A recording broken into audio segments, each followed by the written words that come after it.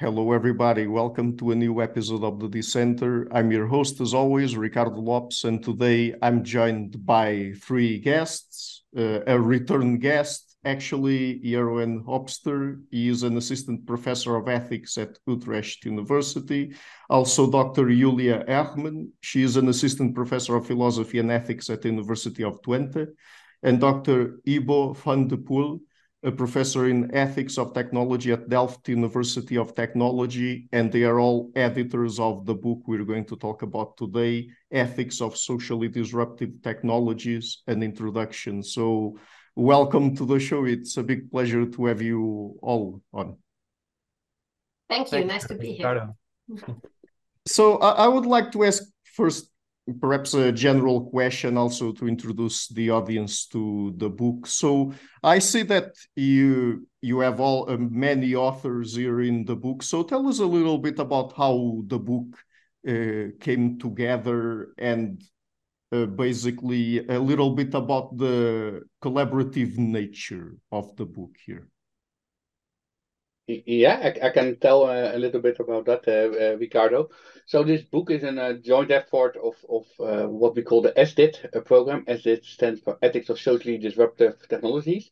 This is a very large research program in the Netherlands involving more than 5 universities, and we have like 60, 70, 80 researchers working on this topic for 10 years. So this is really a big program. And this book is, in a sense, really a special book in the sense that we wrote it together with many different people from the project. In total, I think like 35 authors are involved in the various chapters, and we worked in a way that each chapter had 1 or 2 lead authors and then contributing authors. Well, since we couldn't put 35 names on the cover, we have only still quite a few the lead authors on the cover. But I really like to stress that we really worked with a lot of people on this book, and it was really nice effort. Yeah. And so to get really into what you explore there, what is the ethics of technology? So what kinds of questions does it deal with specifically? Yeah, so ethics of technology, yeah, like the name says, it deals with ethical questions in technology. But that's very broad. So on the one hand, you can think of quite concrete normative questions about specific technologies. Should we develop new types of deep learning in artificial intelligence? Should we want to have artificial ones? One of the technologies being discussed. Should we deploy geoengineering? So on the one hand, ethics of technology deals with this more specific normative questions about specific technologies. But I think it also deals with more general questions. So you might, for example, think, what type of risks or uncertainties do new technologies bring? What disruptions do they bring? That's of course one of the main themes of the book. Also questions about how do we develop technologies in more responsible ways? What methods are there to investigate the effects of technology? So there's a broad range, ranging from very specific questions about technology to there's more conceptual questions, methodological questions. And in the book, we deal with this general issue about social and conceptual disruptions of technologies, but we do so by delving into specific technologies. So we try also to combine these perspectives. Mm-hmm. And we'll get into that in a second, but since you focus specifically on socially disruptive technologies, what are these exactly? And what does disruption mean in this context? Yeah, that's a question I could address. I think it's in addressing it, it's always useful to contrast it with what we think that disruption does not really mean in this context. And namely, that's a connotation that is very prominent in discourse on disruption, that disruption is purely something that occurs in the economic sphere. It's often associated with disruptive innovation theory by Clayton Christensen. Basically, the idea that technologies can disrupt markets, whereby other companies and their products become obsolete, right? So, and disruption in this sense is often hailed as a sort of economic aspiration, right? And we are after something different, after something much more encompassing, I would say, namely the disruptive implications of emerging technologies not only as they play out in market and business, but also in society at large and in various other contexts, right? So think of how technologies can disrupt institutions and democratic practices. For instance, think of how social media have disrupted the political landscape, right? Or think about human capabilities, how neural technologies or human enhancement technologies can fundamentally alter what it means to be human, right? Or how nature itself can be disrupted by genetic engineering technologies or geoengineering technologies, which aim to alter the global carbon cycle, basically, right? And so there are many more thoroughgoing and deep senses of disruption, right? Technologies can disrupt our theories or moral norms or concepts themselves, right? That's another core theme of the book. We will talk about that, I think, right? So that's the idea here. Like social disruption and emerging technologies, they play a big role in that. And that encompasses much more than what the ordinary discourse of disruption is really about. There are many of these deep kind of disruptions. And these are the kinds of disruptions that really interest us here.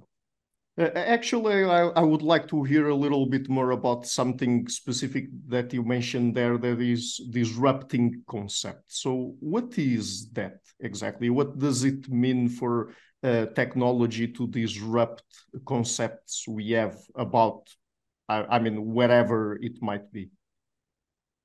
Yeah, so I guess the kind of concepts and conceptual disruption that is of specific interest here are the way that technologies can have a sort of implications for concepts that are central to our understanding of the world or understanding of ourselves, right? Mm-hmm. I mean, think about, to take a sort of recent example, think about what the concept of understanding itself means, right? What does it mean to understand something? Now that's a question that has received quite a bit of attention and urgency with the recent rise of large language models such as GPT, which generate texts which convey an apparent kind of understanding, right? But that arguably falls short of a real sort of understanding. So we really have to sort of pinpoint what understanding means in the first place in order to say whether GPT can have a sort of understanding or not, right? And something similar holds for creativity, right? Are generative AI, are they truly creative? Well, that depends on what creativity means, right? And so these kind of concepts, we have to sort of rethink their meaning, and we're prompted to doing so because of emerging technologies, which have all new kinds of capacities, and it creates situations which really prompt us to think through these concepts, right? And I mean, digital technologies, AI technologies, I mean, that's one kind of example, but there are various other technologies here, right? Think about the concept of life, which is challenged by emerging biotechnologies, which might be able to generate what appear to be living structures in the lab, right? So we have to think what life really means, whether these are really living structures, or think about the concept of reality, which is challenged by virtual reality and augmented reality technologies, right? So that's the what we have in mind when we're speaking about conceptual disruption, how the established meaning of concepts is being challenged by new technologies, and how these call for sort of clarification of our concepts, and might also call for a future revision of our concepts. Mm-hmm. So just before we get into the technologies you explore in the book, I have one more general question having to do with the framework, the theoretical, I guess, framework that you bring into the book. Because at a certain point you mentioned there that you use an intercultural, or you apply an intercultural outlook there. So what does that mean exactly? Yeah, I can try to answer that question. So we explicitly move beyond like an approach that only centers on Western conceptual and value frameworks. That's, of course, very typical in the tradition of like Western European philosophy. Just depart from concepts that have developed in those regions of the world. But by now, there are general movements concerned with decolonization, deparochialization, and we basically go with those movements, and we think that, of course, we have to accept that there's a plurality of conceptual frameworks, value frameworks. Our Western frameworks are not the only ones. We acknowledge that. So we do two things. On the one hand, we refer to non-Western experiences and what follows from those experiences about social and conceptual disruption. So how do we have to understand that? What do we learn about that if we consider those experiences? And on the other hand, we also explicitly look at non-Western concepts and conceptual frameworks. So just to give an example, we look at the Ubuntu concept of personhood. So Ubuntu is a philosophy, a way of life practiced in many different parts of Africa. And the Ubuntu concept of personhood is very different from a Western concept of personhood, in that personhood here really involves, as constitutive elements, the relations with others. So it's an interdependent notion. And so if you then ask, well, how do, for instance, social robots, how might they in the future disrupt a concept of personhood? Then if you take this Ubuntu concept, that is quite drastic and differs from the Western concept. Because in Ubuntu, you have this famous saying, I am because we are, and since we are, therefore I am. So this relatedness, and to become fully human, to fully develop your own personhood, which also means moral personhood, you need to have these constant interactions with others, where you have also the concern for the other, for equality, for solidarity. And if you assume that with robots we cannot have such relationships, but then if in the future social robots were to replace humans in many cases, then this would be a sort of disruption of the concept of personhood that we cannot understand if we only take a Western approach. Mm-hmm. But just to clarify a little bit what you said there, Dr. Hermann, I mean, is it that it is important to have this intercultural outlook, not just to understand a little bit better how these socially disruptive technologies might have their disruptive effects across different cultures and societies? Because, of course, since they have different concepts, different cultures, and so on, of course, we would expect them to have different social effects, I guess. But do you think that perhaps there's, by having this intercultural outlook, there's some insights that we might take from other cultures in terms of how we could deal with these technologies, even in our Western societies or other societies, for example? No, certainly. That is also another aspect that's very important. Jeroen, do you want to add something or no? Yeah, I mean, so the sort of theoretical angle we're taking really with this focus on concepts, right? That also prompts us to think like, what are the concepts that we really need and that we might want to modify, or perhaps, right, to engineer, so to say, to conceptually engineer the kind of conceptual framework that's very useful for ethical purposes or for purposes of understanding, etc. Right? And if you start to think about that and think that through, well, then obviously, I mean, we, the three of us at least, are very much versed in a sort of Western tradition. But if we're going to think about what might be better concepts, well, we need not be, stuck with that tradition only. We might want to expand our horizons. And I think there's much to be gained from seriously engaging with very different kinds of traditions, which might have developed very different kinds of concepts. And we might sort of, surprisingly get on that track by starting with this idea of conceptual disruption. Mm-hmm. What actually, of course, also helps here, that these concepts are, of course, not completely like distinct or unrelated. So you have certain developments also in the Western world, for instance, approaches like care ethics, virtue ethics. There's a lot of overlap also with Ubuntu, with Confucianism. So there is a starting point. There are some already some links, and you can take them, but then you can elaborate on that and develop fuller concepts if you take these other traditions and concepts into account. Mm-hmm. So getting into the specific technologies you explore in the book, you go through social media, social robots, climate engineering, and artificial womb. So how did you select the technologies to focus on in the book, and why these technologies specifically? Are there any particular reasons for that? Yeah, I can say something about that. So I think the several kinds of reasons why we selected these. So one important reason was that we wanted to have technologies, concepts from different conceptual domains. So in our ESIT program, we distinguish three main domains in which you might have concepts, namely concepts relating to human nature, which might be concepts like a personhood or agency or vulnerability. So that's one domain. A second domain we look at is the social domain, and that might be concepts, for example, like justice or democracy. And then the third is the natural environment, which might have concepts like natural or versus non-natural, living versus non-living. So we wanted at least to have one technology from each of these three domains. And other considerations were, of course, where we had expertise in the program on. I think the technologies also reflect. I think it's interesting. Some technologies are already there for quite a while, like social media, and we can already see what effects they have. Others are very much more proposed, and we're still in the dark of what they exactly are going to do. If you think about artificial ones, but also to some extent geoengineering, it is not really applied yet. So I think that's also a kind of interesting variation between the different technologies that helps to see how do you deal with these disruptive questions for cases in which we do not know yet exactly what is going to happen. Mm-hmm.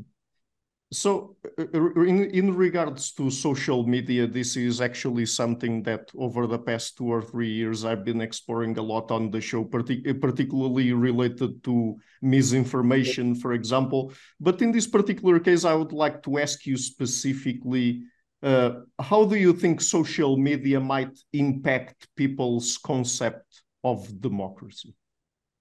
Yeah, that's a question that I would like to answer.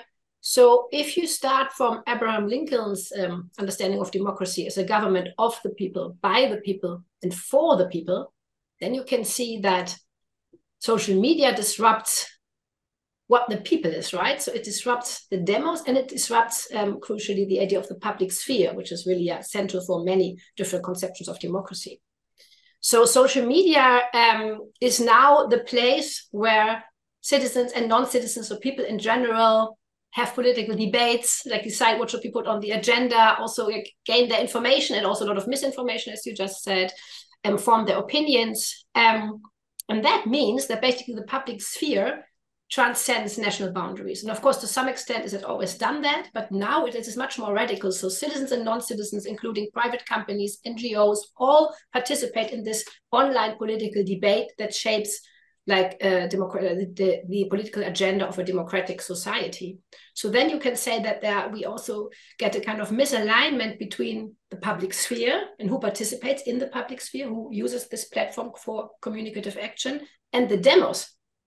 Because those who are engaging into the debate and also shaping the debate are not identity with those, the people for which the the politics are made, right? The government for the people. So we have a mismatch here. And another important point is that these the companies that own the social media platforms gain a lot of power. So they have a power within or over the public sphere, and that is something that is seen as very problematic from the perspective of theories of democracy. Not one actor should not have so much power about how the debate is going there.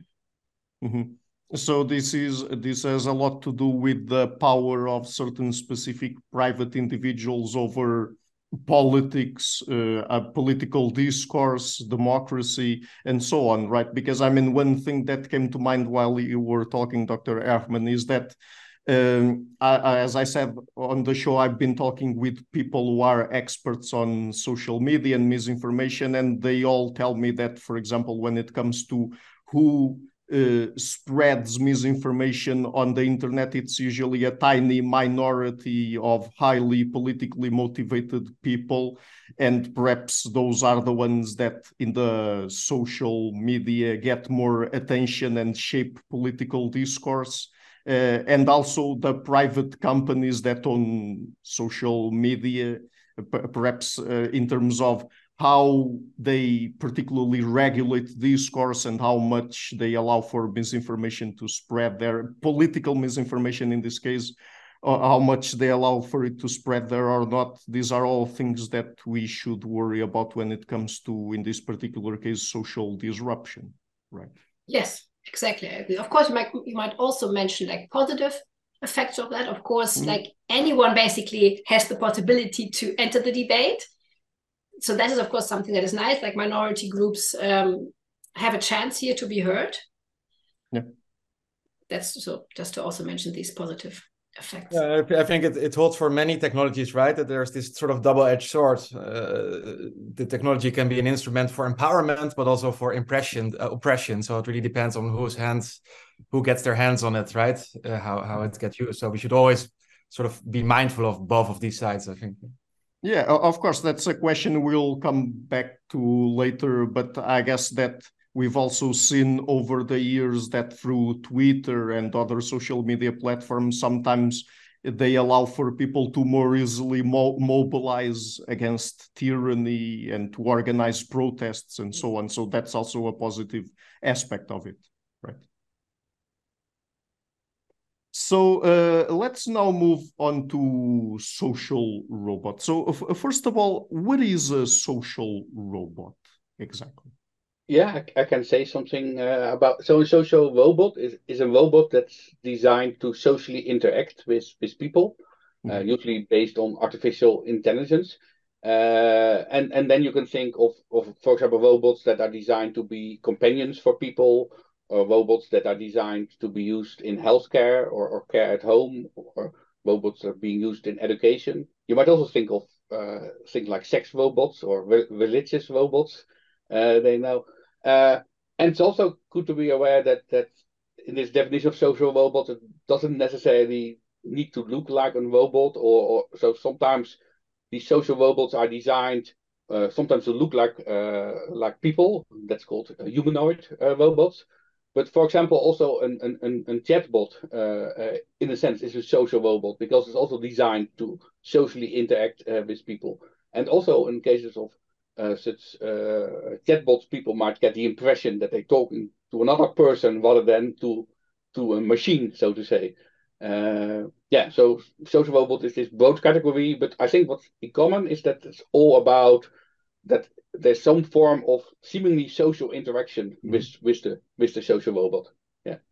Yeah, I was going to comment on that because I mean, perhaps people would have this idea that for a robot to be social, it has to have some sort of physical form or appearance. Yeah. But you mentioned chatbots there as well, right? Yeah, so anything that mimics a kind of social interaction. So I think there's the famous episode from the secretary of Weizenbaum. I don't know. So Weizenbaum designed a program called Elisa, and Elisa just asked people questions, basically giving what they say back as a question. And now, interestingly, the secretary of Weizenbaum, when she was walking with Elisa, she asked Weizenbaum to leave the room because she felt she needed some privacy in talking to Elisa. Weizenbaum actually was quite upset about this because he believed that Elisa was just a stupid program and had no human features at all. But his secretary, and well, of course he left the room.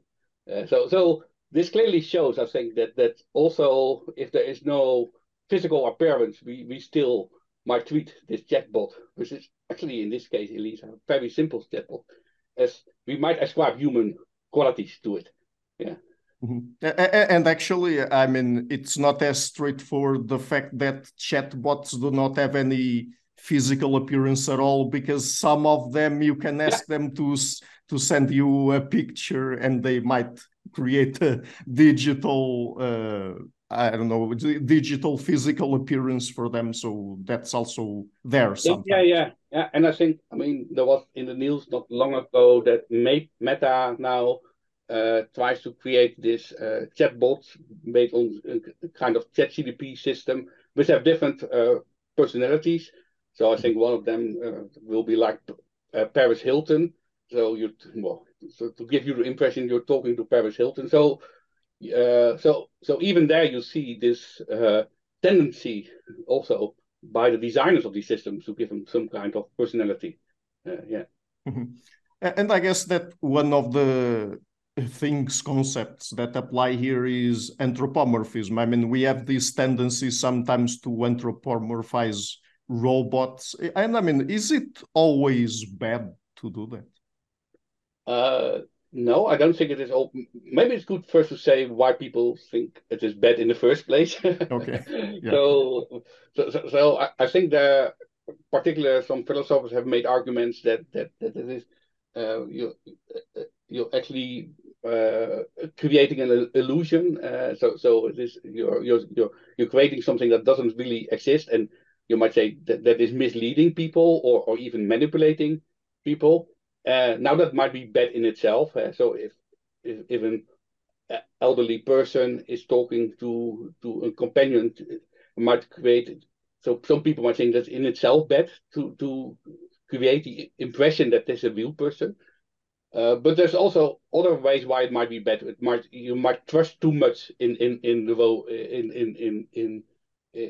robot. Or some people have also pointed out, if we're going to treat them as if they're persons, we also have obligations to them, and maybe then we treat we treat other people less well and the robots better. So there's also these type of concerns.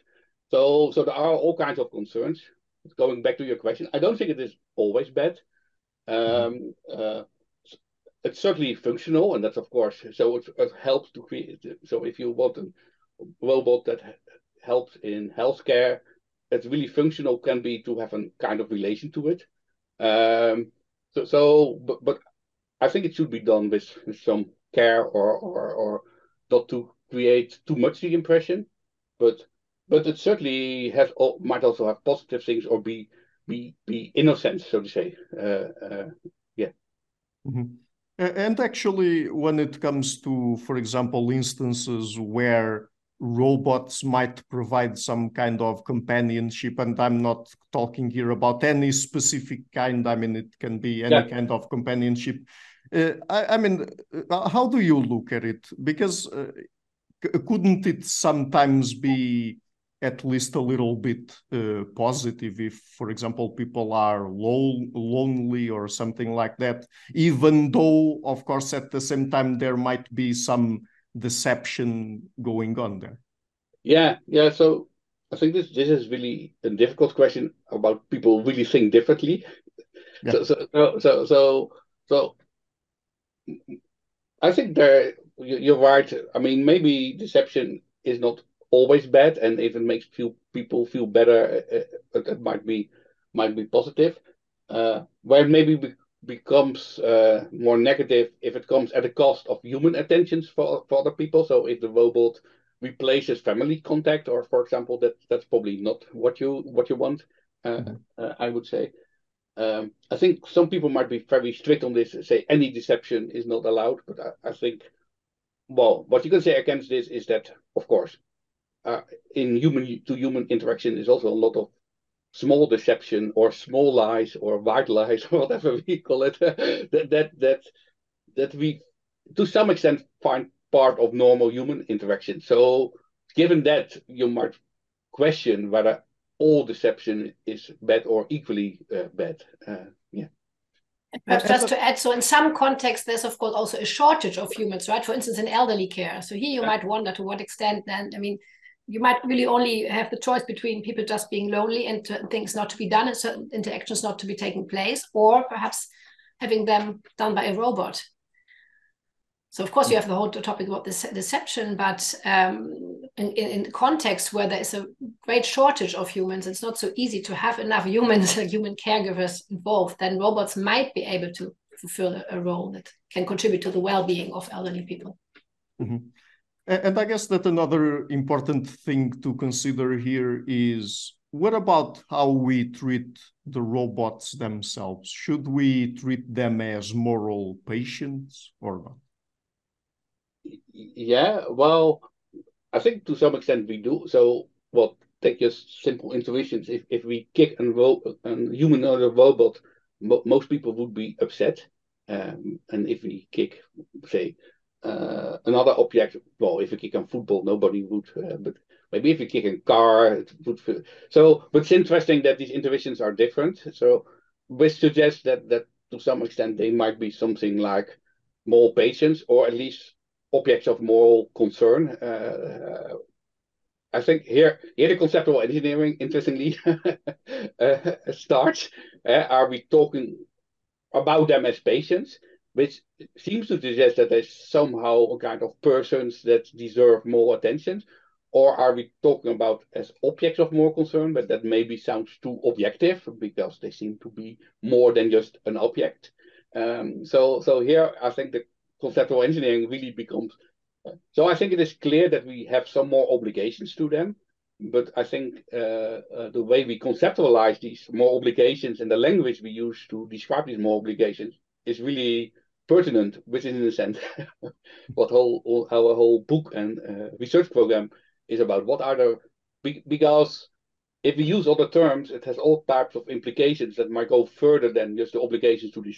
Yeah, for example, if we we can see them as patients, but maybe then also agents, and then you have these further discussions. Suppose they really like a kind of persons, what role do they then have in our societies? Maybe just to go extreme, but some people have even suggested it. Should they have voting rights, for example, if they if they more agents? This is going a bit beyond what you asked, but I think these words that we use, like more agents, patients, or object of more concern, they really matter a lot here. Mm-hmm.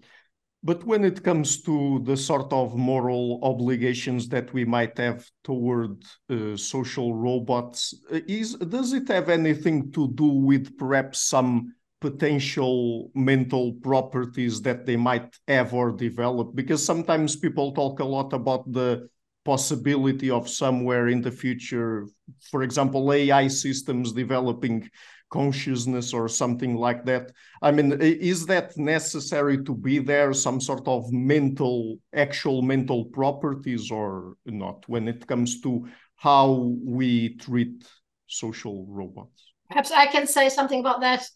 So there are actually different lines of arguments. So one would indeed be that they have to have certain properties of certain mental features, but others would say it's enough if they appear to have them. So that's the most important thing. Do we experience them as the way where human had these same capacities? And still another line of reasoning, with it also more Kantian, would be that what matters is how that affects how we treat humans. So you might say that if we mistreat or kick a humanoid robot, then this might have negative effects for how we would treat other humans.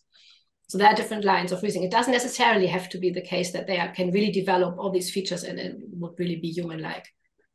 Actually, that Kantian line of reasoning is very interesting because it's brought to the table in several different instances. So, for example, when it comes to sex robots, sometimes there are feminist lines of argumentation where people say that so, for example, someone might say, oh, there's nothing wrong there. It's just a robot and people buy it and use it sexually and so on. But then some feminists claim, oh, but there's something problematic about it because then men, for example, might objectify women even more. And then that would translate into actual sexual treatment or behavior with humans, right?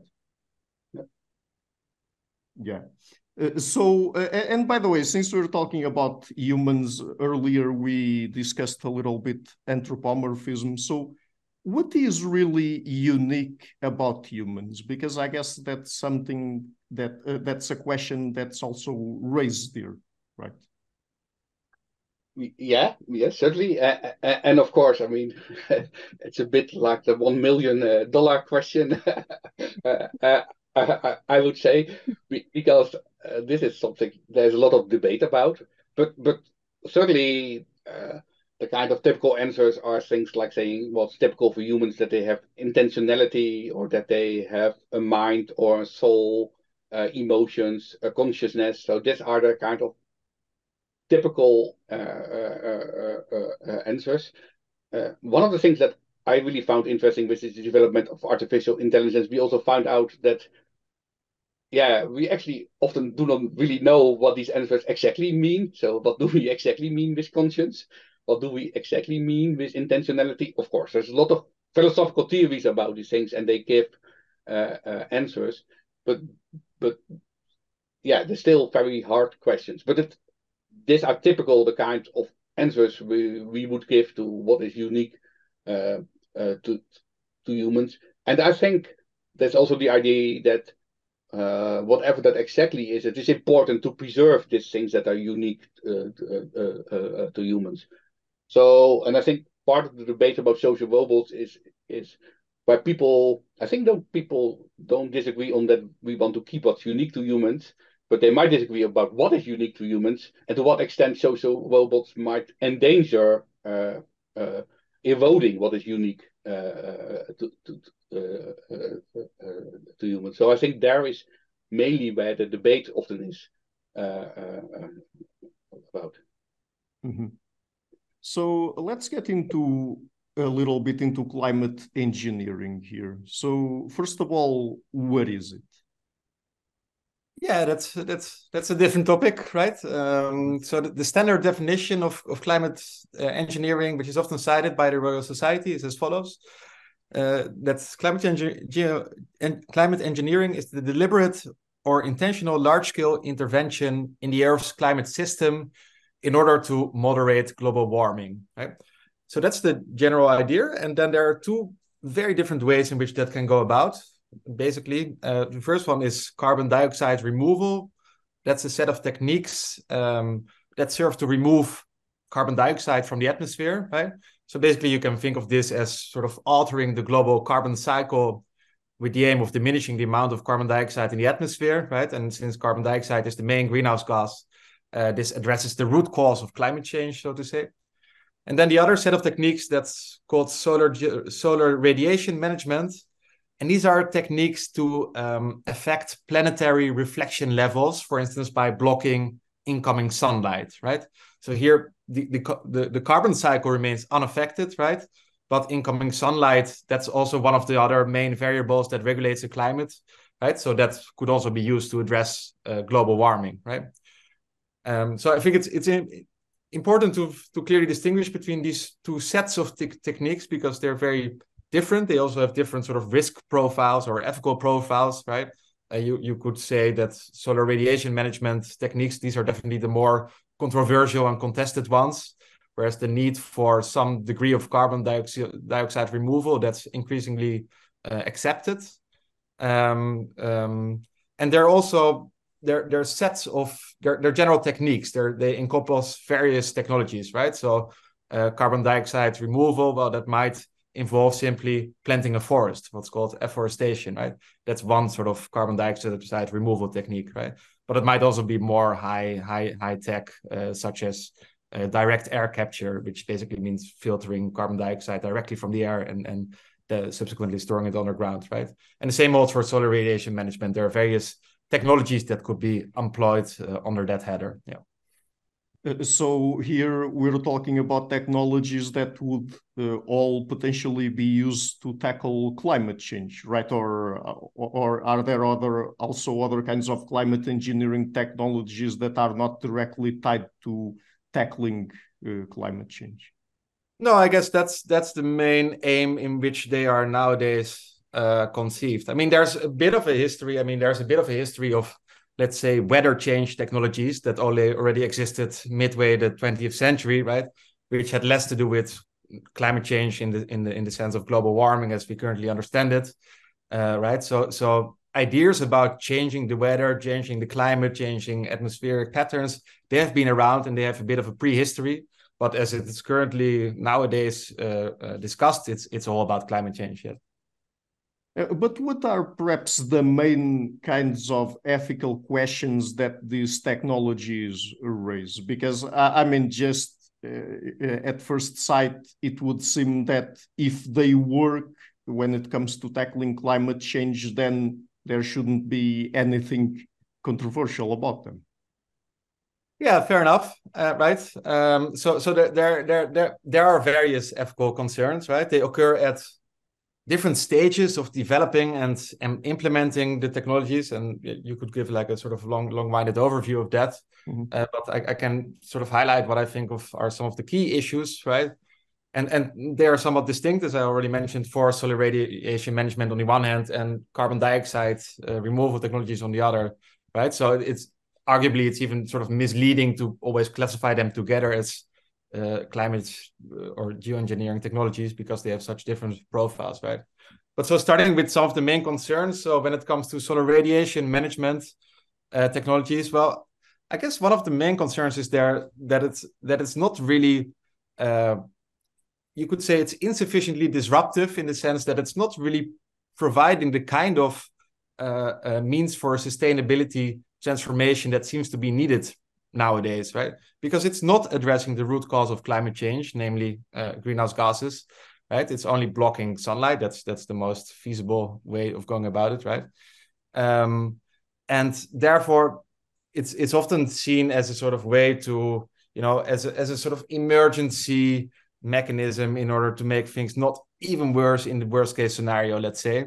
But it's not really solving the problem, right? Because the amounts of carbon dioxide in the atmosphere, they would continue to increase if we would only rely on this technology. So, for instance, if we would ever stop relying on that technology, then all of a sudden there would be a massive amount of sudden global warming with, well, difficult to anticipate consequences, but they probably won't be pretty, right?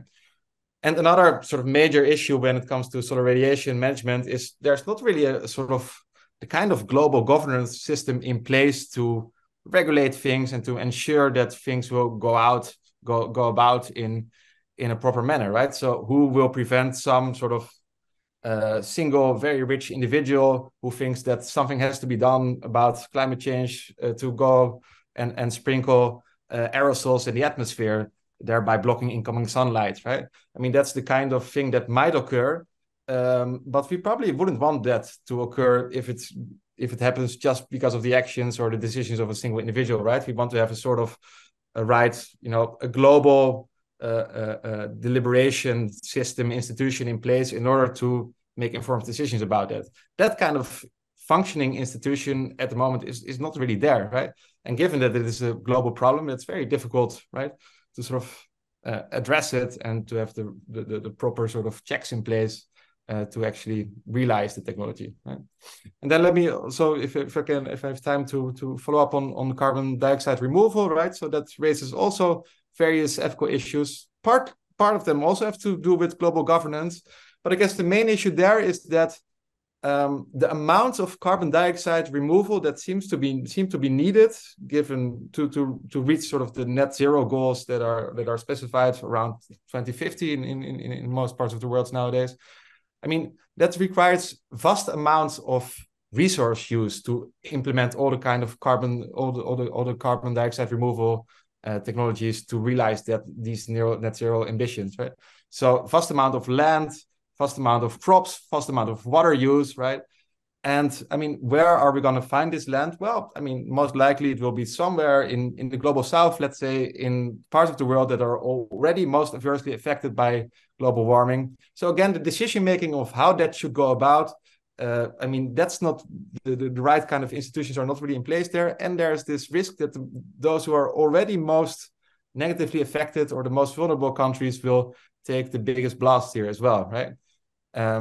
And then another sort of interesting feature of carbon dioxide removal is that the kinds of companies who are best placed to actually realize this carbon dioxide removal, they tend to be the kind of companies who have benefited from the fossil fuel industry, right? Like oil and gas companies who actually have the sort of facilities or the technological infrastructure in place in order to remove carbon dioxide and store it somewhere underneath the sea, let's say, right? And you might think that, well, that might create the kinds of incentives that we don't really want to create. So if the energy transition or the climate transition relies on fossil fuel industries as a sort of key partner to make that happen, well, they might also have an incentive to sort of keep their the fossil fuel economy going for a bit longer, etc. Right? So that makes it also a very sort of tricky technology. So I guess the bottom line to take here is that carbon dioxide removal, we definitely need it, but we can't, single-handedly rely on it. We also need mitigation measures. I think that's very clear. Mm-hmm. I think you've touched on this point slightly earlier, Dr. Hopster, but just to make it clear, I guess that at least to a certain extent, the ethical considerations here would also tie with some critiques that people bring to the table when they say that what we really need is systemic change, systemic solutions, and not just these sort of techno solutionist ways of tackling climate change. And we would need to change how our economy works, our activities, industrial activities, our energy sources, and so on, and some of our, of course, individual habits, but just trying to come up with or waiting for new technologies to develop to tackle climate change and then leave it all as it is in terms of our economic system, and all of that is not good enough. Right? Yeah, absolutely. So there seems to be this risk of having a techno fix, right? Technology will save the day, and we can basically go on the same way with, but because of technological innovation, everything will be okay, right? And I think that is a sort of, a human mindset that is very, we have a sort of proclivity to think in that kind of way, or at least a tendency that seems to be very present in society. And that's tricky because, I mean, there are very good reasons to think that a techno fix will not save the day, right? We need technology. It's a very important sort of ingredient of the overall transition we need to make, but we can't single-handedly rely on it, right? And if we sort of, only focus our attention to these techno fixes, we might, because there's so many uncertainties about how the technologies themselves will evolve, how, what will actually be involved in their implementation. If we only rely on that, we might encounter some unpleasant surprises. Mm-hmm. So let's move on to the last piece of technology that you explore in the book, that is ectogestative technology. So, Dr. Hermann, could you tell us a little bit about what this kind of technology is really about?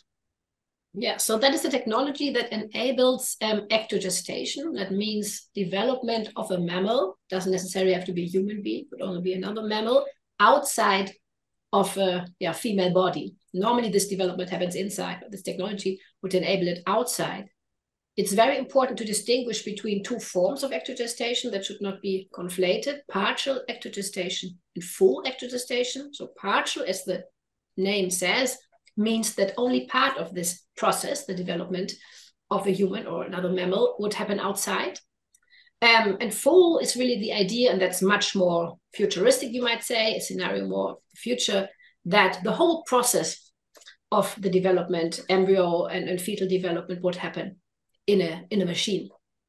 So what's being developed in different parts of the world at the moment, amongst others here in the Netherlands at the University of Eindhoven, is a device intended to be used for partial ectogestation, so to replace incubators in neonatal intensive care units. That is really a specific problem that it's supposed to tackle, namely the death of extremely premature born infants. And full ectogestation is something that is more speculative, but that especially many philosophers, artists, designers have already been thinking about. And the two really have different social and conceptual implications. And what would be some of those conceptual implications that the two of them have? Yeah, so for instance, if you consider partial ectogestation, you can think of the concept of birth. The question would arise, when would a baby be born? Would that be at the moment where it is transferred into the device, so leaving the maternal womb and going into the artificial womb? Or would that be only when it finally comes out of this artificial womb, and then it's really, like, you might say that is really born, but then what does birth mean? And if you look at it, you can see that there are two elements of, as we normally understand birth. We can say that one is birth as location change, and the other is birth as physiology change. So when you imagine that a fetus is transferred into an ectogestative device, then there is, what's happening is birth by location change. But physiology doesn't really change because, of course, the device mimics the natural environment of the maternal womb. And there are also terms used like artificial placenta, artificial amniotic fluid. So the lungs, for instance, of the fetus don't have to work. It doesn't have to breathe. Whereas if it then really comes into an incubator, for instance, or if it really then born entirely, then the lungs have to work. It has to breathe independently, and there are other physiological changes. So the concept of birth, you'd say, here is affected, is disrupted. And another concept here, interesting, is the concept of body, because you can ask the question whether this machine, this artificial womb, is really separate from the human body, or is it perhaps an extension of the body, especially if you think of a fetus that is inside like a woman's womb as being a part of her and not just something that is contained, a separate entity contained. That's a so-called parenthood model of pregnancy. And then you might wonder, what is actually then the relationship of this fetus to the machine it is in, and how does that relate to the mother's body? Especially what questions that arise when you think of partial ectogestation, where first a fetus develops in a female body, in a female womb, and then it is transferred into a device.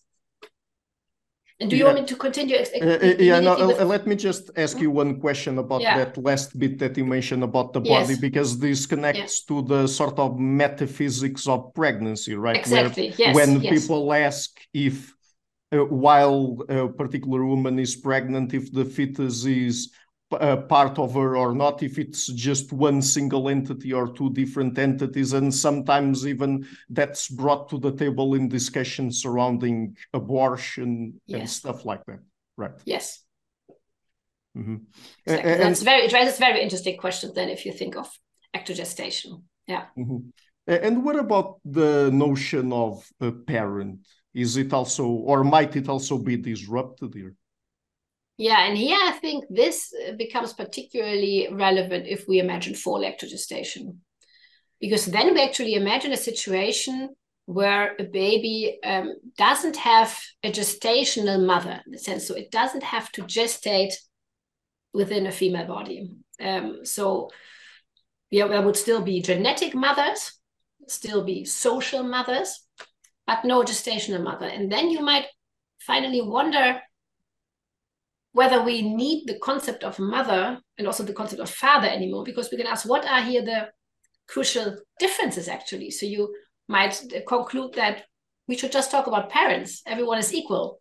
So there's nothing that makes the mother specific if the fetus has not somehow been within the mother's body. Because the idea, I mean, in current parenting practices, of course, very often, at least in many societies, mothers still are seen as the primary caregivers. And if you go more into that and see also the history of that and how that is justified, then it seems that the fact that it is the mother who carries the baby for 9 months, that this really plays a very important role. And it seems also, many think that once a baby is born, it's the mother who can calm it down best because it knows the mother's heartbeat, etc., etc. But if you then imagine this ectogestation, then you could think about a scenario where it's possible for both fathers and mothers, or parents more generally, to somehow connect to the device so that the fetus in the device can sort of feel or hear the heartbeat, its voice. You can imagine that it would all become much more equal, less distinctions. And then what is the difference? Why should we talk of mothers? Why should we talk about fathers? Why not just talk about parents? So this might also tie to a certain extent to gender roles. Right. Exactly. Yeah. This might, in a very positive future scenario where we also definitely have to abstract from all the negative implications that this technology might have, you might see, there would be more equal roles and more equal division of care tasks, and the whole the concept of gender also might really be disrupted. Mm-hmm.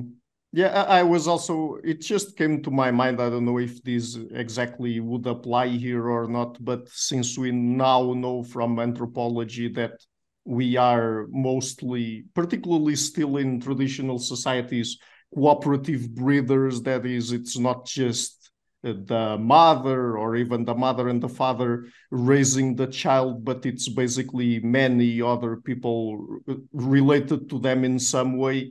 I mean, I was imagining if in this case it could completely disrupt the notion of parent, and I mean, we would perhaps get into a cultural context where who your parents are doesn't even matter much. It's just if you're properly raised by someone, I guess. Yeah, I mean, in this respect, you can also think of the notion of multi-parenting, that some people are advocating, although in the face of overpopulation, so that groups of people, that could be friends, that could be neighbors, would raise children together. That, of course, raises ethical issues like, then would anyone feel responsible, like sufficiently responsible, if this is divided among so many people?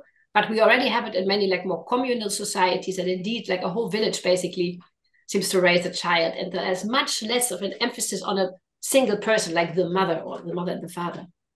And I think it's interesting that, because it's sort of easy to conceive of this as a sort of emancipatory technology, right? That gender roles don't matter anymore. But for instance, one of the implications might also be a full exogenesis, that as a woman, you are no longer physically in control over what happens to your baby. That might really be detached, right? So for instance, there might be an institution saying, well, you're not allowed to have an abortion, right? And as a woman, basically, you can't do anything about it because you're not physically in touch with the actual baby in your body, right? So there might be these sort of lesser foreseen kind of implications that this technology might also have. So that's one of the reasons why it's really important to think this through in all the possible kinds of implications before we actually embark on this track. Yeah, definitely. So let's get into some more general questions here. So if some of these technologies really socially disrupt human societies, who should be held responsible if that social disruption is negative in some way? I mean, should it be the companies that develop them, the engineers who create them, the users, the governments? Who exactly? Yeah, let me try to say something on that. Okay. I think what a difficult question. So I think two questions. So first question is maybe, is it always possible to hold someone responsible? Typically, you can only be responsible if something you could reasonably have foreseen it, reasonably have expected it. To be honest, I think there are some social disruptions that might, if we look back also on the past, that maybe we couldn't have foreseen, and it might be just sometimes be improper to hold people responsible. But having said that, of course, there are instances in which things have been foreseen, and like we just discussed with the artificial one, we also have a kind of ethical obligation to try to foresee things and to act on what we can foresee. And then it might also be proper to hold people responsible for the bad consequences. And I think it depends a bit on the type of bad consequences, whether this is most probably, it could be the engineers involved, but I think often it will be more proper to hold the companies developing these technologies responsible, because the engineers do not decide on their own. It doesn't mean that they don't have a responsibility, but they're certainly not the only ones responsible. Governments are also responsible. So I think it is really in kind of different actors that should be held responsible. And I think it is also, and it comes maybe also from our previous discussion, it's not about holding responsible when something goes wrong. I think it is also what some people call forward-looking responsibility. Namely, if we develop these technologies, we should try to think beforehand about what they might do, not pretending that we can know everything, but that we can do better than just developing them and then see what happens, so to say. I think, in a sense, the whole lot of ethics of technology is about that, and a lot of what we're doing, and the conversation we were having just about the artificial one is also very much about that, because by thinking through what these technologies might disrupt, we might make other technological choices, and maybe there's sometimes even reason for government policies, maybe even forbidding some technologies. I mean, I'm not saying that should be the general response, but sometimes that might be a proper response. Mm-hmm. And actually, something that you mentioned there, I think, is very interesting, because we have to, when it comes to holding people responsible or responsibility in general, we have to keep in mind that perhaps there are many things that will be a consequence of adopting certain types of technology that we can't really foresee, right? I mean, for example, we talked about social media here, and I wouldn't say we should hold the people who developed the internet initially for any of the problems we're going through right now through social media, right? No, I completely, and this is why I think often more, say, the forward-looking, or also, I mean, once we find out these consequences, we have new responsibilities. I think that's also important if you take the social media case.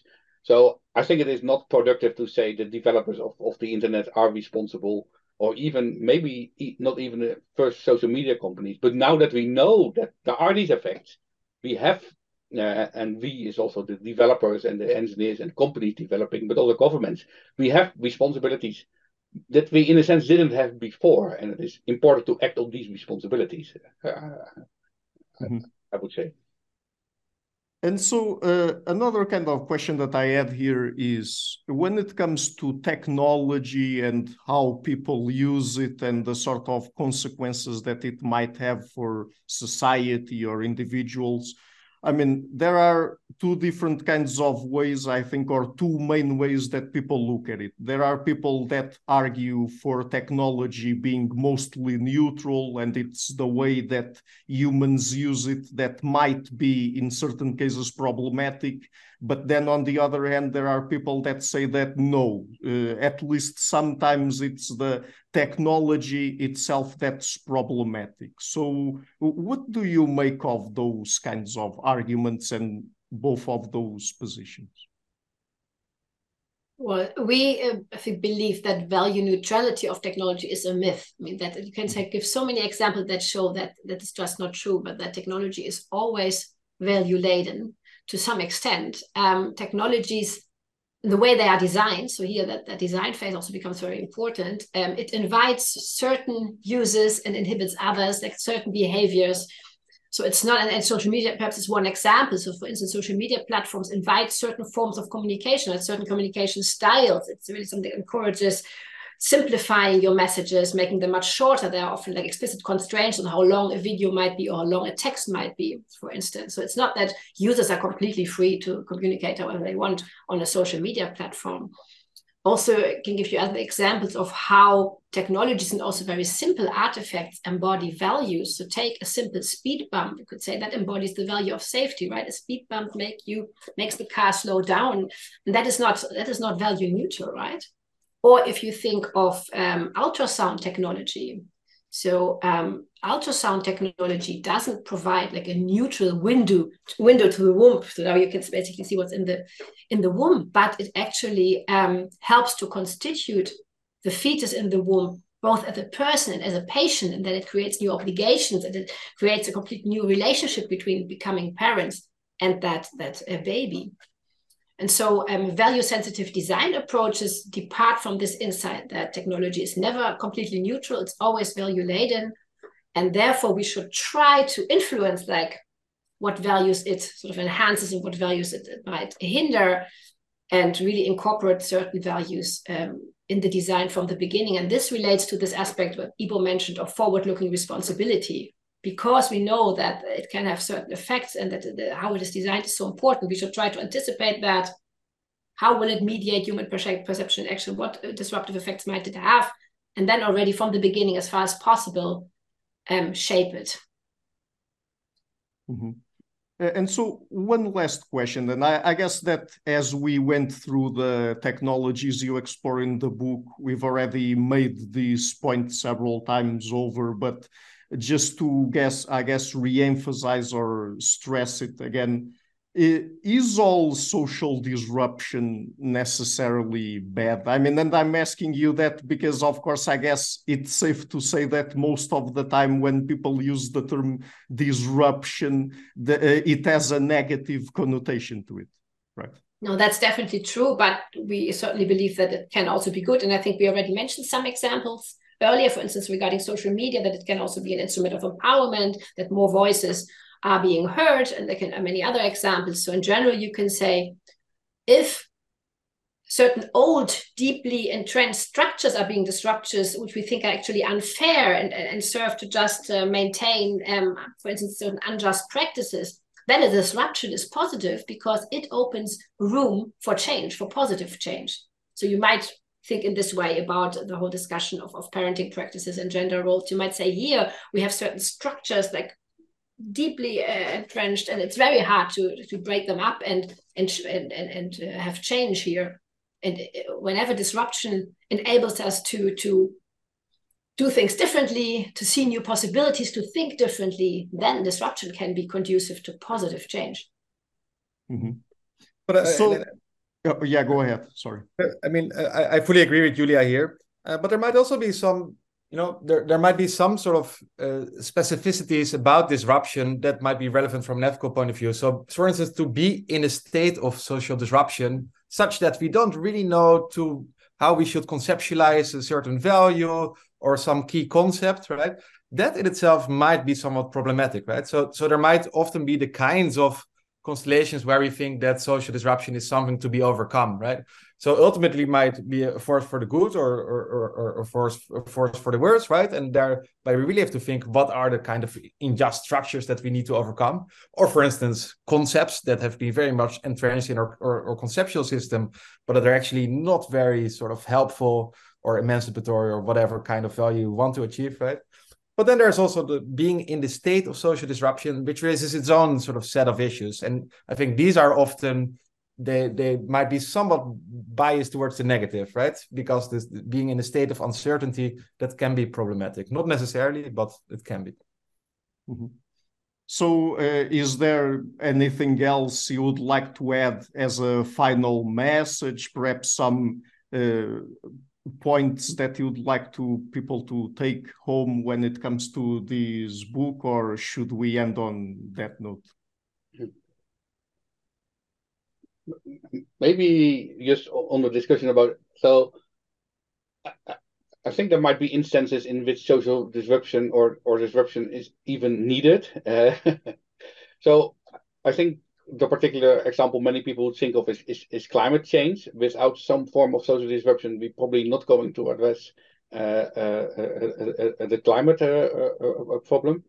And I agree with Jeroen that there's something maybe inherently problematic about being uncertain, but it is also, I think it is also, and I'm saying this more as a philosopher, I like the state of being uncertain because it makes you ask questions that maybe otherwise doesn't get asked.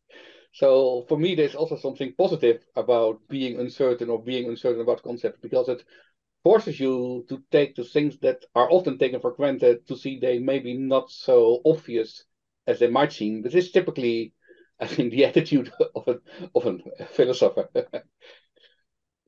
Okay, great. So the book is again Ethics of Socially Disruptive Technologies, an introduction. I'm leaving a link to it in the description of the interview. And by the way, let's start with Dr. Hopster. Perhaps where can people find you on the internet? I have my own website, jeroenhopster.com. I also have a university webpage, and I think that links to a project that I'm currently working on. So yeah, just Google Jeroen Hopster and it should be easy. And Dr. Hermann, what about you? Yeah, if you go to the website of the University of Twente, then you find my profile page. And Dr. van de Poel? Yeah, basically the same. You can go to the university. I guess I have not a very common name, Ivo, so if you Google Ivo van der Poel, you probably find relevant information. Okay, great. So I am adding those links to the description as well. And thank you all so much again for taking the time to come on the show. It's been a real pleasure to talk to you. Thank you, Ricardo. Thank you. Thanks. Yeah. Thanks a lot. Hi guys, thank you for watching this interview until the end. If you liked it, please share it, leave a like and hit the subscription button. This show is brought to you by Enlights, learning and development done differently. Check their website at enlights.com, and also please consider supporting the show on Patreon or PayPal.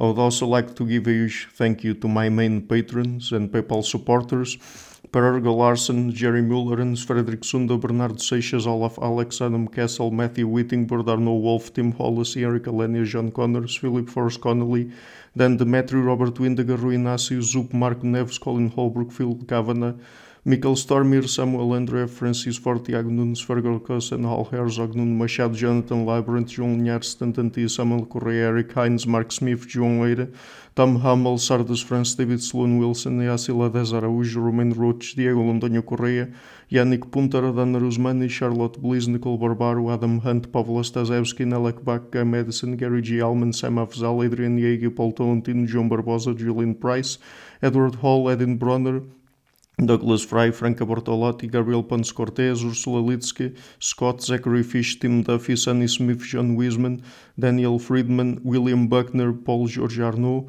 Luke Lowacki, Georgios Theophanos, Chris Williamson, Peter Wolozin, David Williams, Diogo Costa, Anton Erickson, Charles Murray, Alex Shaw, Maury Martinez, Coralie Chevalier, Bangalore Atheists, Larry Dealey Jr., Old Erringbone, Sterry, Michael Bailey, Dan Sperber, Robert Grassi, Zigoren, Jeff McMahon, Jake Zool, Barnabas Radix, Mark Campbell, Thomas Dovner, Luke Nissen, Chris Story, Kimberly Johnson, Benjamin Galbert, Jessica Nowicki, Linda Brandon, Nicholas Carlson, Ismail Benzliman, George Coriatis, Valentin Steinman, Per Crowley, Kate Van Goller, Alexander Hubbard, Liam Dunaway, BR, Masood Ali Mohammadi, Perpendicular, Jonas Hertner, Ursula Goodenough, Gregory Hastings, David Pinsoff, Sean Nelson, Mike Lavigne, and Dios Necht.